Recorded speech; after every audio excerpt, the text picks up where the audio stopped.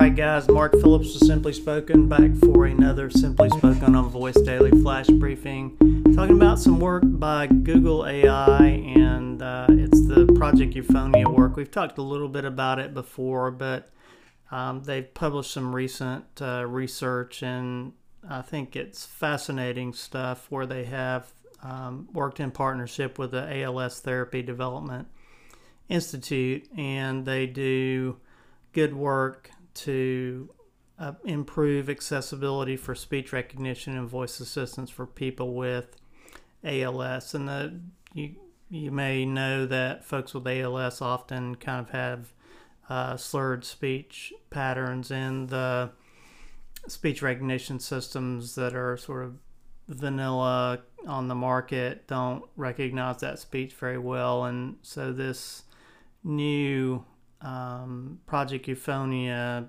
has quite a bit of improvement in AI from a smaller amount of training data. And so the thing that they're doing that's so innovative, I think, is this kind of personalized modeling for folks that train the speech rec systems to recognize that with really a smaller data set based primarily on folks that have volunteered in the ALS community. And so you kind of get this personalized ALS data set, and you can also use that for other folks besides ALS patients. You can also use that for folks with speech impediments. And so really, I think the work is interesting. It just plays again on Google's accessibility play, and so they're signing folks up with ALS and other speech impediments to work with this Project Euphonia,